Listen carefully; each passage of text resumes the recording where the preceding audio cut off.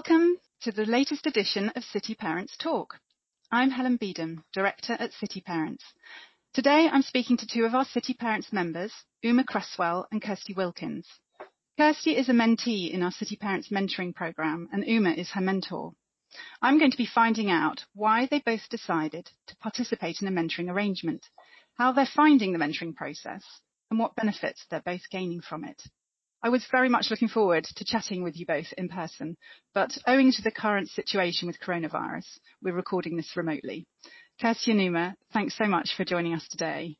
It'd be wonderful if you could just introduce yourselves briefly to our listeners. Kirsty, would you like to go first? Yes, I'm Kirsty Wilkins. I'm a Senior Professional Development Manager for the US law firm Shearman & Sterling. I head up all training and development for Shearman's London office. Wonderful, thank you. And Uma?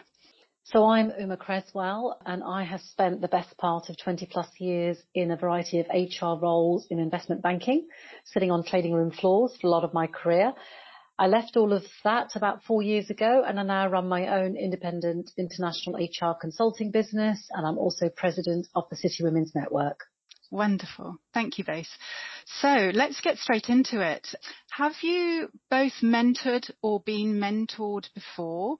And if so, what was the context for that? Kirsty, could you let us know about any previous mentoring experience you'd had?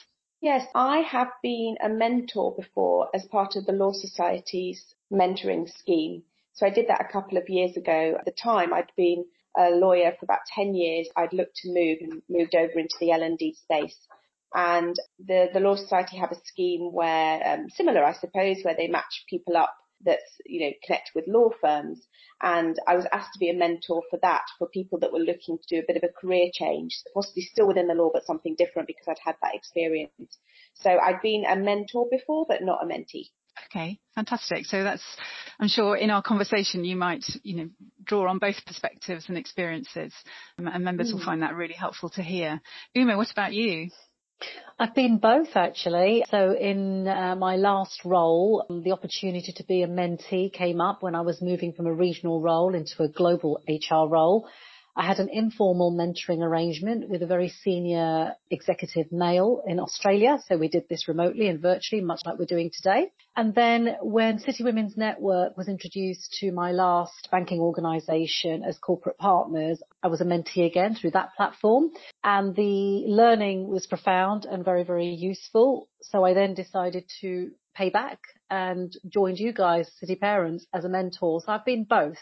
Yeah, wonderful. And Uma, this is the second time you've mentored for City Parents. So what brings you back? It is a substantial investment of your time and effort, and we're all busy professionals. So you clearly feel very passionate about helping others progress in their careers. Is there a particular reason why you decided to mentor again through City Parents this year? I think I can answer that in two parts. The time and investment is considerable, and I was really grateful when I was working in the corporate world in a full-time role of the many people that took time out to help me and support me as my mentors. And so it's only fitting, really, that having now left the corporate world and having more time to devote to things that I'm passionate about, this is an area that I'm really, really invested in. Personally, because I gained a lot from it, but it's also the right thing to do to share some of the learnings and knowledge that I experienced. So that's why I came back for round two. I enjoyed it so much through City Parents, and Lamenti and I had an incredible journey last year. And now with Kirsty, we're sort of on that second trajectory. Yeah, wonderful. And Kirsty, what led you to get involved in the City Parents scheme? And very broadly, kind of what were your mentoring objectives about? Was it life, career, well-being goals? It was about career, really, and just looking at where I am and where I'd like to get to. And I'd kind of had it in the back of my mind since I was a mentor with the Law Society, looking at what they gained from that experience. And I could see around the room that there was some great outcomes for the mentees. I was a mentor at the time. And so I had it in the back of my mind, like, it wouldn't be a bad thing to be a mentee for a change on something like that. But it was just in the back of my mind. It wasn't something I was actually going out and looking for or anything like that. And then quite often as these things happen, when you have something in your back of your mind, it just becomes right place, right time. And I saw the email come around from City Parents saying they were doing a mentoring scheme for people that would like to get involved. And the two things just came together, and I thought, well, it has been in the back of my mind to look at something like that for myself, and the opportunity just presented itself straight in front of me, which I often find these things, if you're kind of starting to think about these things, you certainly notice them a lot more when it's something you're looking for. I mean, I have to be really honest. I dismissed it originally because of the name with City Parents, because I'm not a parent. And, quite often you think, oh, it's for people with children. And for that reason, I've been with Sherman now 4 years. And for the first 2, I just ignored all the City Parent stuff coming through from Sherman, even though we were members, because I thought, well, that's my colleagues around the office that have children or are going to have children, that kind of thing. And then one day when I had a bit of time looking more into it, I thought, wow, some of these seminars and webinars are actually really great topics that are absolutely, spot on for the kind of stuff that I'm looking for, and realised that you don't at all have to be a parent or be going to be a parent. So I'd got to that stage when I saw the mentoring and thought, well, this would be a great way for me to start that journey of looking for a mentor myself. Yeah, wonderful. Thank you. And absolutely, you highlight a point that we're really keen to get across, that our mentoring scheme is open to any member of our network, whatever their family circumstances, whether they're parents or not. So we're really hoping to see a wide range of people applying for the cohort that'll be opening in May. And did either of you have particular expectations going into this new mentoring relationship, Uma? For me, it was the value of the fact that you have cross-sector, cross-industry representation, Helen, in what you do at City Parents. And as much as I really valued and enjoyed my time in banking, I did talk to just a lot of people in financial services. So my expectations of going into your scheme was that I would be partnered up and matched up with somebody, hopefully from a different sector and a different industry, much like I had been with my mentor. And the value of that, I think, is really profound and really beneficial. Fantastic. And Kirsty, did you have any expectations as you set out on your mentoring relationship? Not really, but I think Uma's completely right. Probably when I went into this, I thought, well, sure, I'll give this a go, but what's someone going to tell me, right? I know what I'm doing. I know the law. I know this area.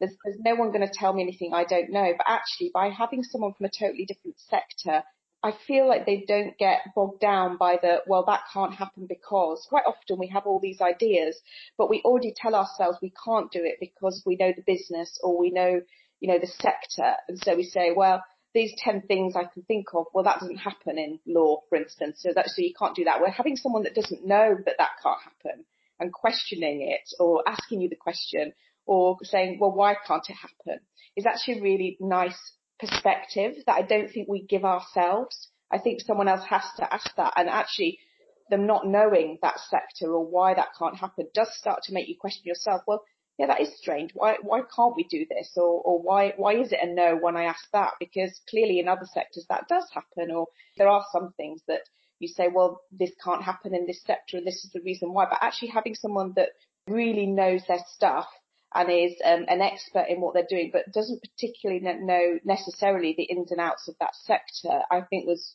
super beneficial. I wouldn't say it's something I was expecting going in, but it's something that I discovered really quickly.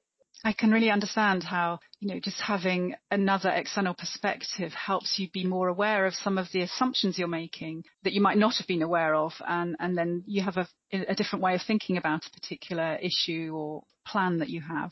Great. So let's talk a little bit more about the nuts and bolts of the mentoring arrangement. So how did you break the ice and get started? How did it all start once you'd been formally matched? What was your first step, Uma?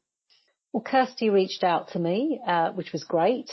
And my thinking was really, we just need to chill and get to know each other, really. So I suggested we meet at Paul's underneath Tower 42. And I did the sort of blind date stalking on LinkedIn to see what Kirsty looked like. And I'm sure that she did the same. And we met. And I think from my recollection, Kirsty, we just had a coffee and I just talked about life, what I did. Wasn't really an objective or an agenda. It was just, who's Uma? What am I about? And really just asked Kirsty lots of questions about her interests, her travel, just to really break the ice. And we really didn't talk about the specifics of mentoring. We just met as if we were meeting for friends for the first time.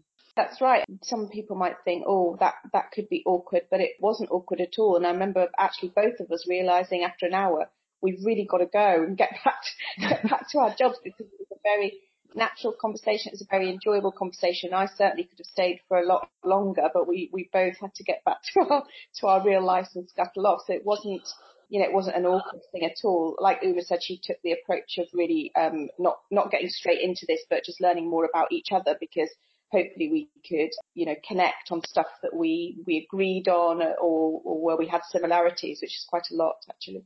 Sounds great. And so then once you had that initial get to know you session, did you have a more formal contracting conversation around the goals of the mentoring arrangement, particularly what you were looking to achieve, Kirsty, and how you would work together? Kind of hit on a much more relaxed, casual basis, but we both knew what the basics of that were. So we didn't have to kind of come out of what was quite a comfortable relationship and say, actually, let's switch over to discussing, how we're going to work and putting these rules down or anything like that. At the end of the day, I was trying to get something out of this, and Uma was trying to help me. So we were both going for the same thing. So it wasn't as necessary to put as much formal stuff in there, but it definitely set me some tasks to kind of think about and to do over the period between our first meeting and the next one.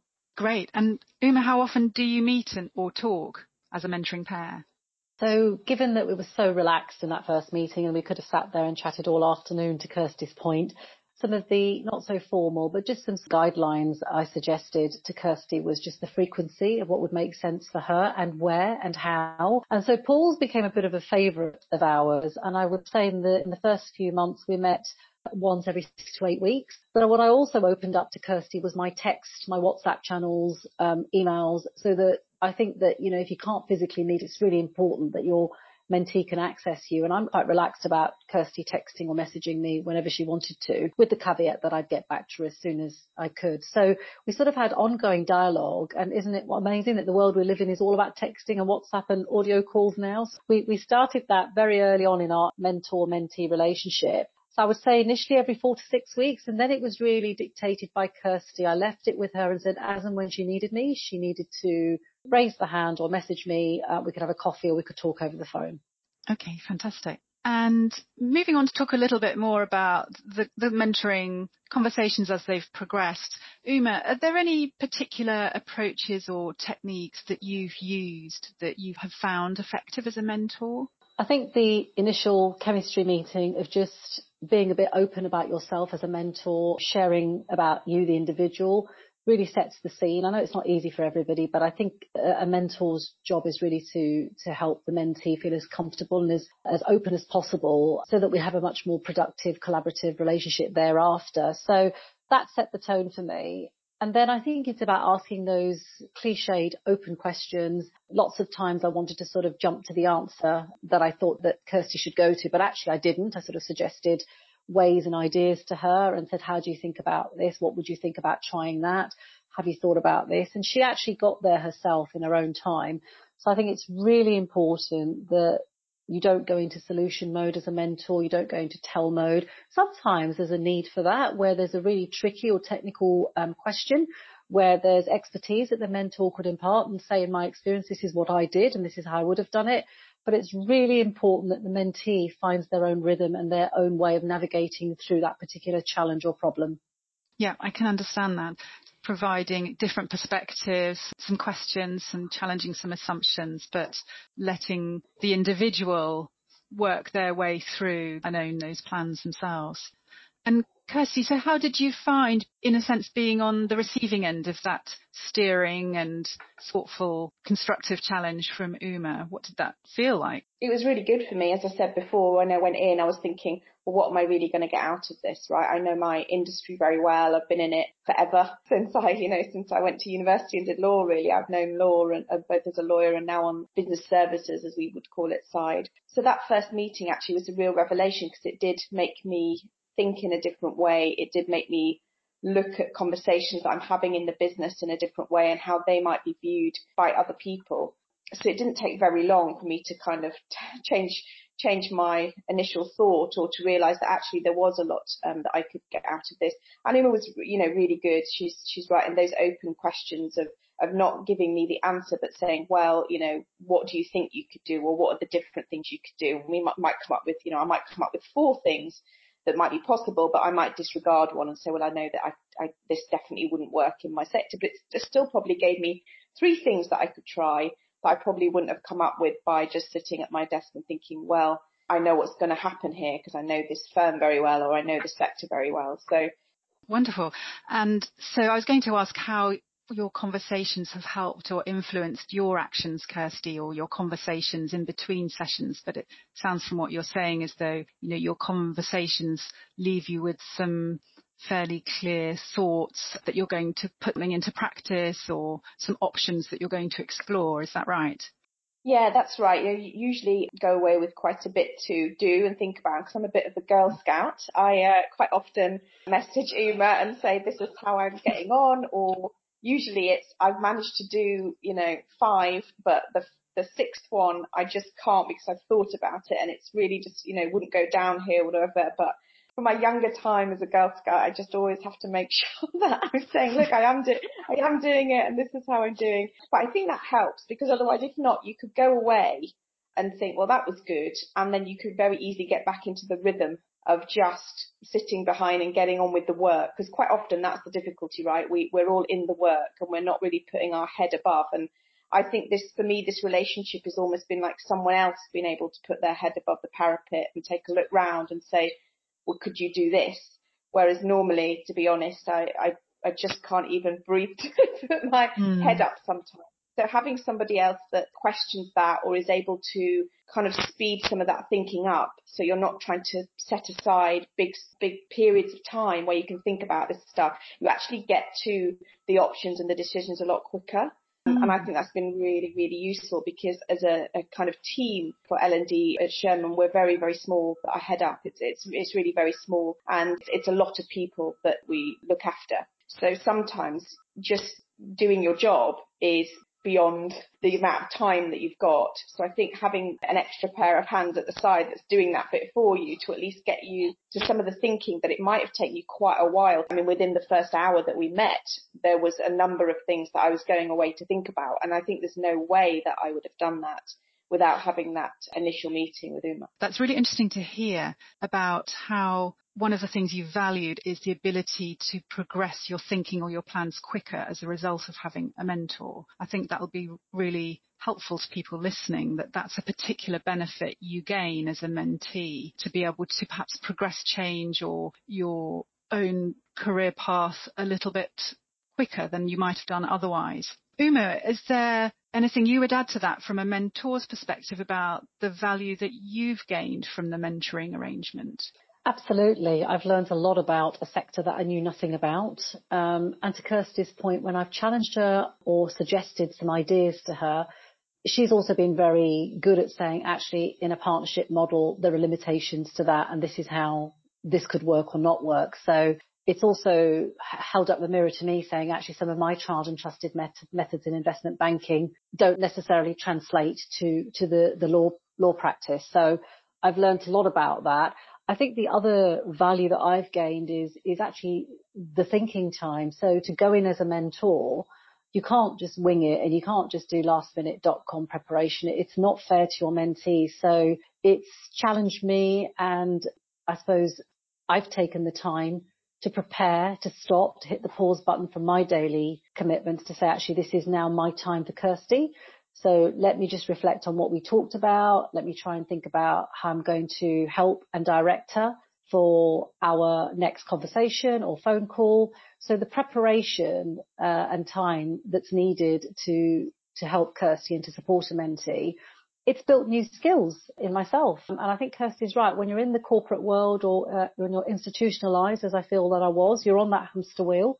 You're delivering, you're pedaling very fast, and the opportunity to hit the pause button doesn't come very often. So I'm really lucky that I can now do that. But actually, it's not a skill that came easily, because you are just very used to just doing. So it's really been great to be a mentor and say, I've got time to think, and I must think, because only then will I be able to add true value and contribute to Kirsty's development. That's so interesting to hear, and you've just set out there a really enticing reason as to why people might want to devote and invest some time in helping others, because of that option to pause, to self-reflect, and to build your own skills as well. And as you say, a different context, perhaps learn about another industry to complement your existing knowledge. And a question for both of you. Have you encountered, or would you say there are particular limitations around either this or a past mentoring relationship? Perhaps for the benefit of someone listening who might not have participated in a mentoring relationship before. Kirsty, would you like to offer any thoughts on that? I think the mentee, just from my previous experience as well as this one, I think the mentee needs to know what they want to get out of it. I think if they're kind of not sure or they're wishy-washy, they haven't quite pinned down what it is they want, or they're changing their mind as they go along. There's not necessarily a problem with that, but you would definitely get more out of it if you know where you want to be, what you're aiming for. I think the right time to do it is when you know what the end goal is. If the end goal changes as you go along in that conversation, that's fine, because that might just be as a result of these conversations that you're having. But if you set out on the journey and you're not quite sure, I think it's about choosing the right time when you want a mentor for the right reason. But other than that, I've found both sides now really, really useful, both as a mentor and this time as a mentee. Thank you. Uma, is there anything else you'd add? I think in terms of limitations, it's okay as a mentor and as a mentee, since I've sat on both camps now, to say we can't solve for everything, but we can learn and build new skills and develop. If, for example, as a mentor, I'm helping somebody to gain promotion, which is indeed something I was trying to do in my mentee capacity. And if that opportunity doesn't come about, not because of lack of effort or trying, it's okay, because actually going along the journey and preparing conversations about promotions, asking for that pay rise, are all skills that you're going to need again. So I think limitations-wise, a mentor is not there to fix it all. I think we have to be realistic about that. They're also not a counsellor or an executive coach. I happen to be a counsellor and executive coach, but that doesn't mean every mentor will be. So I think it's really important that there are certain boundaries around where a mentor can truly add value. And if the conversations slip into areas which they're not qualified to advise and guide on, it's really important that they call that out. Thank you. That's really helpful. And for people listening who may be feeling really inspired by the experiences you're sharing and all the benefits that you're talking about, that you're personally experiencing from mentoring arrangements, I wonder if you might offer any other tips or words of advice for anyone considering applying as a mentor or a mentee, either to the City Parents mentoring programme or to perhaps one that's running in their own organisation or within or across their own industry, or even outside of work life, perhaps through sporting or community opportunities. Kirsty, is there anything else you'd say to help somebody perhaps considering being a mentee for the first time? I would honestly say just go ahead and do it, really. We rarely set aside time to think about ourselves in this way, to set aside time to look at where we are, where we'd like to be, whether we're happy, whether we're on the right journey. It's never at the top of the list of to-dos unless you're really unhappy in where you are. Then fair enough, you might have jumped it up to the top if you're really unhappy. And I started my conversations with them saying, I'm really happy at Sherman. It's a great place to work and I really enjoy it there. If you're quite happy, and so it's not, a pressing thing that you need to move, it is usually somewhere on that to-do list that you never get to, because there's just too much stuff, whether in your career or your personal life, there's just stuff to do that means we don't put ourselves first. And I think that for anyone thinking it's in the back of their mind about how they're doing, are they doing the right things to get to where they want to be? Are they doing the right things for their family? At the very least, it's going to give you some dedicated time to think about that and to look at options and to look at ways that you can be on that right path and get someone else's opinion on whether you're doing the right thing. That's really, really unusual. We're always pressed for time. But actually having it dedicated, as Uma said, when we've met up, we've had an hour, having an hour just to think about yourself, where you are, where you'd like to be, is so unusual. I just could never imagine myself setting myself aside that time unless it was as part of this relationship. So even if it's just to give you that time and someone else's perspective on it, then it's absolutely worth doing and you should just sign up. And as I say, I was very skeptical at the beginning, thinking, well, how is this going to help me? But even within that first hour, Uma clearly changed my entire mind, and I could see that there was a lot that I could gain out of this, and have gained, you know, as this relationship's gone on. Even if just to get some thinking time for yourself, which is, I mean, maybe at the moment when we're isolated, we're all in our own homes and not able to go anywhere, maybe we are starting to think about that a little bit more. But usually it's certainly not anything that I feel that I could give myself the privilege of doing, because it feels a bit indulgent just to set aside time to think about how you're doing. But this is a perfect excuse to be able to do that. That's fascinating how it can be a way of giving yourself permission to invest in yourself in terms of time and for your career and your life plans as well. Uma, are there any other tips before we draw to a close that you would share for people about to mentor, perhaps particularly for the first time? I think that it's an incredibly generous and giving thing to do. And by that, I mean those of us that are mentors or aspiring to be mentors, if we just think about some of the lessons in life that we've had through the career trajectory, and just how many knocks we might have had, how many challenges we might have had along the way. For me, it's only fitting and right that we impart and share some of those learnings to the aspirational mentees on their particular career journey. And there's an enormous sense of satisfaction I get from hearing from Kirsty when she says she's tried something or challenged herself on something, and she's sent me a lovely smiley face message emoji saying it worked. And I know last year in particular with my original mentee through City Parents, that particular lady was returning to her role in banking after a second child and was really dreading having those flexible working conversations. And I did some very simple skills and tools and language sessions with her, and we role played. And she messaged me the very next day and said, I used the exact sentences that you gave me and I've got my flexible working. And I felt like a proud parent. So I think there's so much satisfaction that you get by knowing that you've helped somebody. And there's also a lot of self-learning and self-reflection that I've alluded to as well that comes with it. And I think the final point I'd add is that having a different cultural heritage and background, I think also helps from a different cognitive and social diversity perspective when you're mentoring as well. So having a variety of people to talk to, whether it's mentee, mentor, I think the conversations just become even more enriching when there's a different cultural overlay, an understanding or a challenge that comes with that. Thank you. That's wonderful to hear. And I've found it very inspiring myself listening to you both. I feel very motivated to go out and participate one way or another in a new mentoring arrangement and to prioritise making time for that kind of activity. And I'm sure many of our members listening have found it really helpful to hear your perspectives and how you approach the mentoring relationship and your words of advice for others considering doing the same. Uma and Kirsty, it's been a pleasure talking with you today. Thank you for sharing your experiences with us, and we hope your mentoring arrangement continues to flourish over the coming week. For any members listening, our City Parents annual matching scheme will be opening very soon on Monday, the 4th of May. Please visit our website for further details and keep an eye out in your emails. We'll be letting you know more about that. If you'd like to find out more about City Parents generally, please follow us on LinkedIn, Twitter, Instagram or Facebook, or visit us at cityparents.co.uk. And stay tuned for more from City Parents Talk coming soon. Goodbye.